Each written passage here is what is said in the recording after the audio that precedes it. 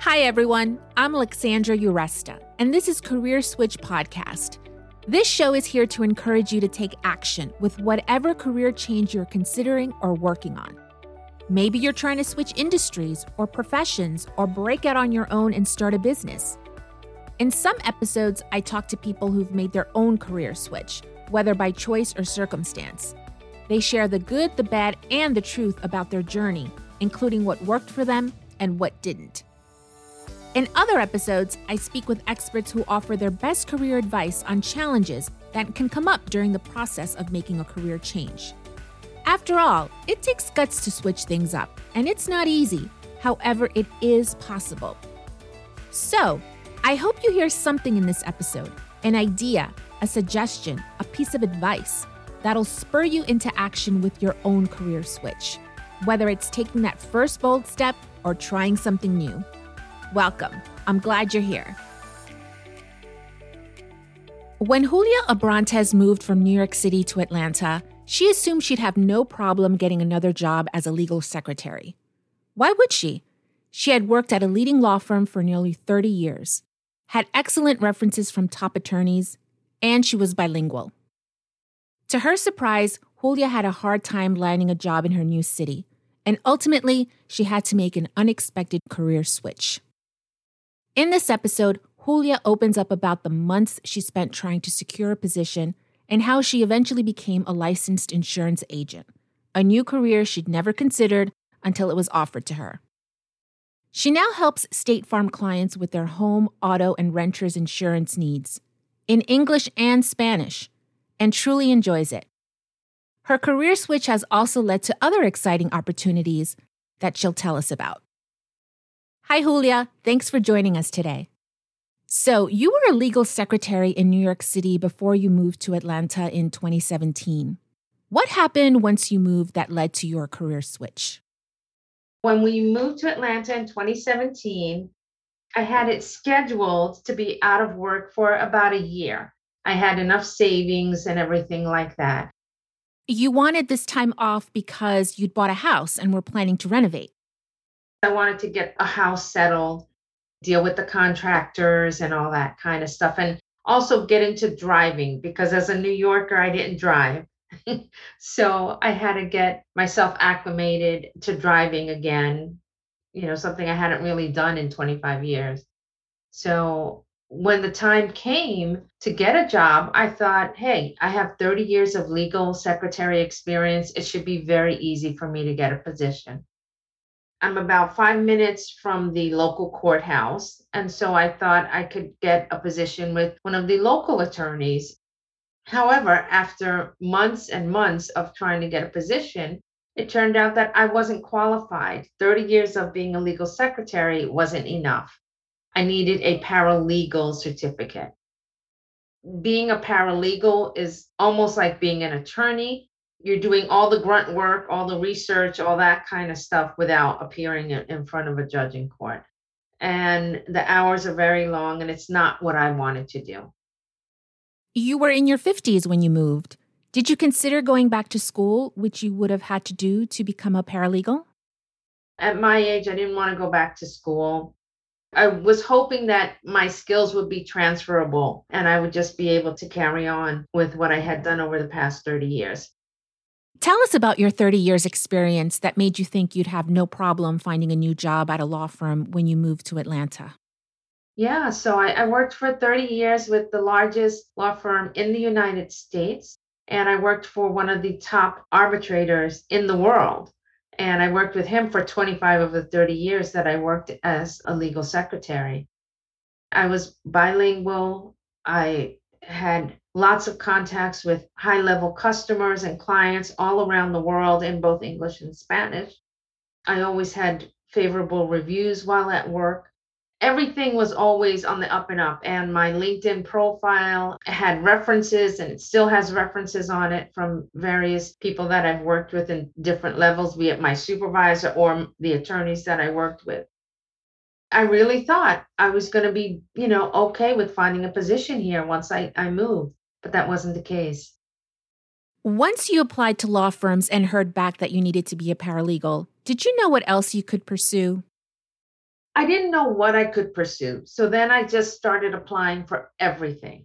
I applied for every basic office administrative assistant, executive assistant position. It didn't matter what genre the company was involved with. I was trying. I tried in every company that I could find that was within reasonable distance, to travel to. When I say reasonable distance, I meant less than an hour of travel time each way. And how did your search go? It was really difficult. I did find one position in August of 2018, and I worked for about 13 months at Atlanta Flooring and Design Centers as a production coordinator. And that was basically data entry. I would work with the warehouse, with the installers, and with the on site supervisors. We were doing all the flooring in the house, which was kind of a lot of fun, especially considering I had just done it in my own house. So now I was seeing it from the other side, which was really cool.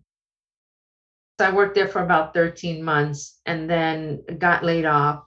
So I was at Atlanta Flooring the summer of 2018 through September of 2019. Did you get to use your Spanish skills at that job? I did. That was a great bonus because a lot of the on site supervisors, the installers, were Spanish speaking. And so they loved calling me and being able to talk with me in Spanish about whatever was going on in the house, whether, there were issues with supplies or issues with one of the installers. It was really great, our connections back and forth. So what did you do after your layoff in September 2019? I said, okay, well, I knew it was getting close to the holidays and it was going to be difficult, but still every day I would come into my home office and I would apply for jobs every single day. I applied at various other companies that were also associated with flooring since I had a little bit more knowledge of it after working in there for the past year. I just applied everywhere. And when I mean everywhere, I applied at Walmart, I applied at Target, at Kohl's, Hobby Lobby. I figured, okay, I can get a little part-time job while I'm still looking for full-time work. But then nobody hired, not even during the holidays, which I was completely surprised at and floored at because I thought, okay, somebody's going to call me and want me to work the midnight shift or the overnight shift stocking shelves, but it didn't happen. And then the pandemic hit.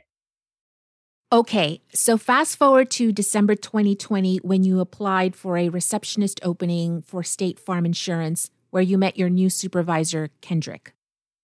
I applied at State Farm Corporate. I also applied at a local State Farm agency for the receptionist position where I am now. Did all the preliminary interviews and assessment exams.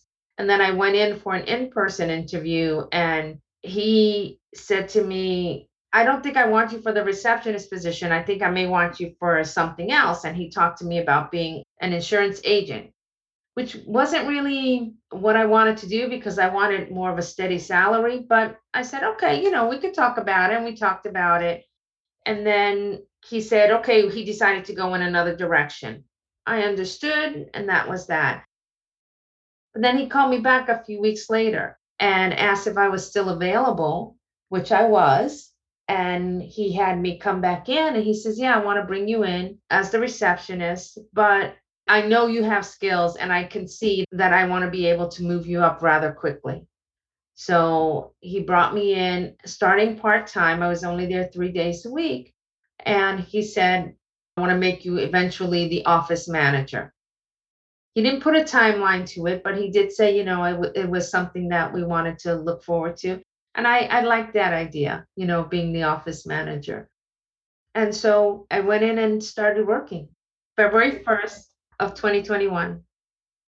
Now, the catch was that you needed to get your insurance license to work in the office. How did you feel about that? Yeah, that was a little daunting because it was taking a training course. The good thing was that it's a go at your own pace. It wasn't like I had to go to school and be in classes. So I would work Monday, Wednesday, and Friday in the office. Tuesdays and Thursdays, I would work in my home office doing the training modules. And it was about 40 hours of coursework, but at my own pace. So some of it I got through rather quickly. Some of the courses I had to redo because you got a little quiz at the end of it. So I had to, go through it again. Just to clarify, even as a receptionist, you had to be licensed because you were talking to clients about different types of insurance. That's just part of the insurance industry. If you're picking up the phone and you're telling somebody about auto or home or whatever policies, you have to have a license. I am the first person that people speak to when they call into the office. I answer 90% of the phone calls. And you get to use your Spanish here too. Absolutely. And there's always that one or two calls that come through. Somebody speak Spanish, no speak English, somebody Spanish. And right away, sí, buenos días, me llamo Julia, ¿cómo te puede ayudar? And I start with them. Do you like that you're able to use your Spanish? I do. I really do. I think it's a connection. Whether we're somebody that knows each other or whether it's somebody that you just meet, we have that language together. It just gives us an instant connection. It's something that I really enjoy. Let's go back for a little bit to your training. What exactly did it involve? As part of my receptionist position, I had to take the licensing for property and casualty, which covers homeowners, auto policies, renters policies, that kind of stuff. For about 2.5 months, I'd work, come home from work, cook dinner, then study every day from 8 to 10.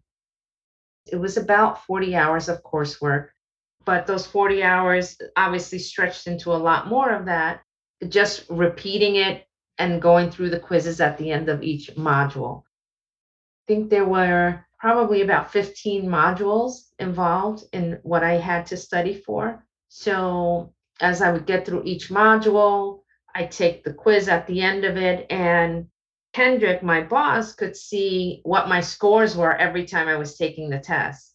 And so I had to get at least an 80 before I moved on to the next section. So sometimes it'd be frustrating because I'd get 76 or 78, and then I'd have to go through the whole thing again. The modules were always mixing up the questions and changing the questions. So it wasn't like I was doing the same questions over and over again. I learned a lot about insurance, about homeowners policies, renters policies, things that I thought I knew as a homeowner and as a car owner, but I didn't know. And I'm so glad that I know so much more about it. So even though it took a while to get through all the modules and learning everything, I was successful in taking and passing the test on the first try. In April 2021, I became a licensed insurance agent. Congratulations, Julia. What about the cost of the training? How is that covered? So I had to pay for the course and I had to pay for the exam. Once I passed everything, then my boss paid me. He reimbursed me for it. But I had to put that money up front, which is a little more than $300, almost $400 that I had to put up front. Okay, Julia. So when you look back, considering becoming a licensed insurance agent was a new career that was offered to you, you didn't pursue it. What did you think back then versus now about making this career switch? I have to say, going from 30 years of being in legal and working all the years that I worked in advertising in my early years of work, I didn't think I was going to like it. I didn't think that I would fall in love with working in insurance because you think of it as such a pushy thing. When you see the commercials are everywhere, I didn't want to be that person. I did say to myself, I'm going to give it at least 6 months, give it a try and see where it goes. And here I am today. When you help somebody to understand about the products that are available and you make a difference in their lives, because of how you're helping them be prepared for themselves and their families. It's a beautiful thing. So I really like it. Yeah. Did you start changing your mind while taking the course, or was it once you started working in the office with clients? I'm going to say after I took the course. While I took it, it was just mind boggling. There was so much information because I was doing in office training on their software and the little processes that I had to do each day as the customers called in. And then coming home and learning everything that I had to learn through the coursework that I was taking. It was a lot. It was daunting. And I was like, I'm not going to make this. I'm not going to make it. I said that I'm going to have to start all over again. But I said, I have to do this. I have to give this at least 6 months. I have to push for at least 6 months and try and get it. And then it just clicked. If you would have spoken to me in February or March of last year, or even April, while I was still doing the coursework, I might have hesitated a little bit. I would have said, okay, hold on, let me look this up. But now if you call and you ask me, hey, what is uninsured motorist? Or what is this kind of coverage? Or do I need this on my household coverage? I can answer very quickly and very confidently, which is something I didn't have in the beginning, that confidence. Yeah, so let's talk about that. Now that it's been a year, you got your license last April. How is it going? Yeah, well, since I got my license, my boss is very confident in me and the work that I do. I am the eyes and ears when he's not there. Actually, at the end of January, he promoted me from office representative to office manager. That happened a lot quicker than I anticipated. And now I am involved in the interviewing process for new people that we want to bring into our team. My boss allows me on Wednesdays to run my own meetings with the team. And I talk to them about everything. I talk to them about work ethics. I talk to them about work dress code, how you should come dressed for work. Even though we don't see people, doesn't mean we come in jeans and t-shirts to work. We still dress professionally every day because, we are a profession. And this is how Kendrick, my boss, wants the office run. He also lets me do a lot of outreach to our Latino customers just to give them a call and like, hey, it's Julia calling from your insurance agency.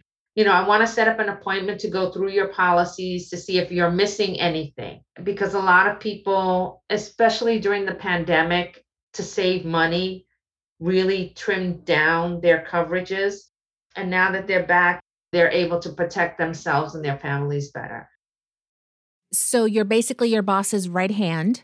I am. Yeah. He knows he has something good and he doesn't want it to go anywhere. He doesn't want me to go anywhere. So what's in store for you in the future with this new career? I've given my boss the confidence to say that he wants to open up a second office and have me helping him to manage both offices. This is another reason why we are building our team and growing our team. And I'm helping him with even the interview process for new employees. Nice. So there's more growth coming your way. More growth coming. And he tells me I'm not allowed to leave until I die. I'm 59 and I'll be 60 in September. He doesn't want to hear that I'm retiring in 7 years. Speaking of retirement, now that you're a licensed insurance agent, you can work until whenever. I can, yes. As long as I keep my license up. Every 2 years, I have to do continuing education, which is just a few modules at work. So, Julia, after everything you went through, you ended up making an unexpected career switch. What did you learn about yourself? I'm resilient. I have to say, I was as low as I could possibly go. I was so down, thinking, what didn't I do right when I moved down here? Why couldn't I find a job? Why wasn't anyone hiring me? I couldn't understand what I did incorrectly. And it wasn't what I did incorrectly. It's just the market where we are and the lifestyle that I want to live. I also learned that you're never too old to start over. It's just a matter of dedicating yourself to it, rising up to the challenge, I should say. And even though it took me a little bit longer to get the licensing, I got it done and I passed it on the first try. As we wrap up, since we talked about using your Spanish in that first job at the flooring company and now at State Farm, would you say being bilingual is a skill career changers should take advantage of? Absolutely. I mean, if you have that second language, even if it's not completely fluent, sometimes you may only need conversational, you may not need to read, or you may not need to type a translation. And I will admit there are some times when I use Google Translate to give me a quick translation in Spanish, and then I'll fix it. These tools are available to you and they can help you with securing that next position. Great. What other advice do you have for our listeners who are making their career switch? Don't give up. Think outside of the box. You have a ton of transferable skills. Take those transferable skills and apply elsewhere in many different fields and many industries, and then go and be the best that you can be. Thanks to Julia Abrantes for sharing her career switch journey with us today. You can find links to the resources mentioned in this episode and more helpful information in the show notes and on our website, careerswitchpod.com. So what's your career switch? Are you motivated to take action after listening to this episode? Tell us at careerswitchpod.com. We'd love to know, along with any feedback you have about the show. Let us know too if you'd like to be a guest. Follow us on Instagram, Facebook, and LinkedIn at CareerSwitchPod. And please rate, review, and share with your friends and colleagues. It'll help get the show out there. Thanks for listening today. Till next time.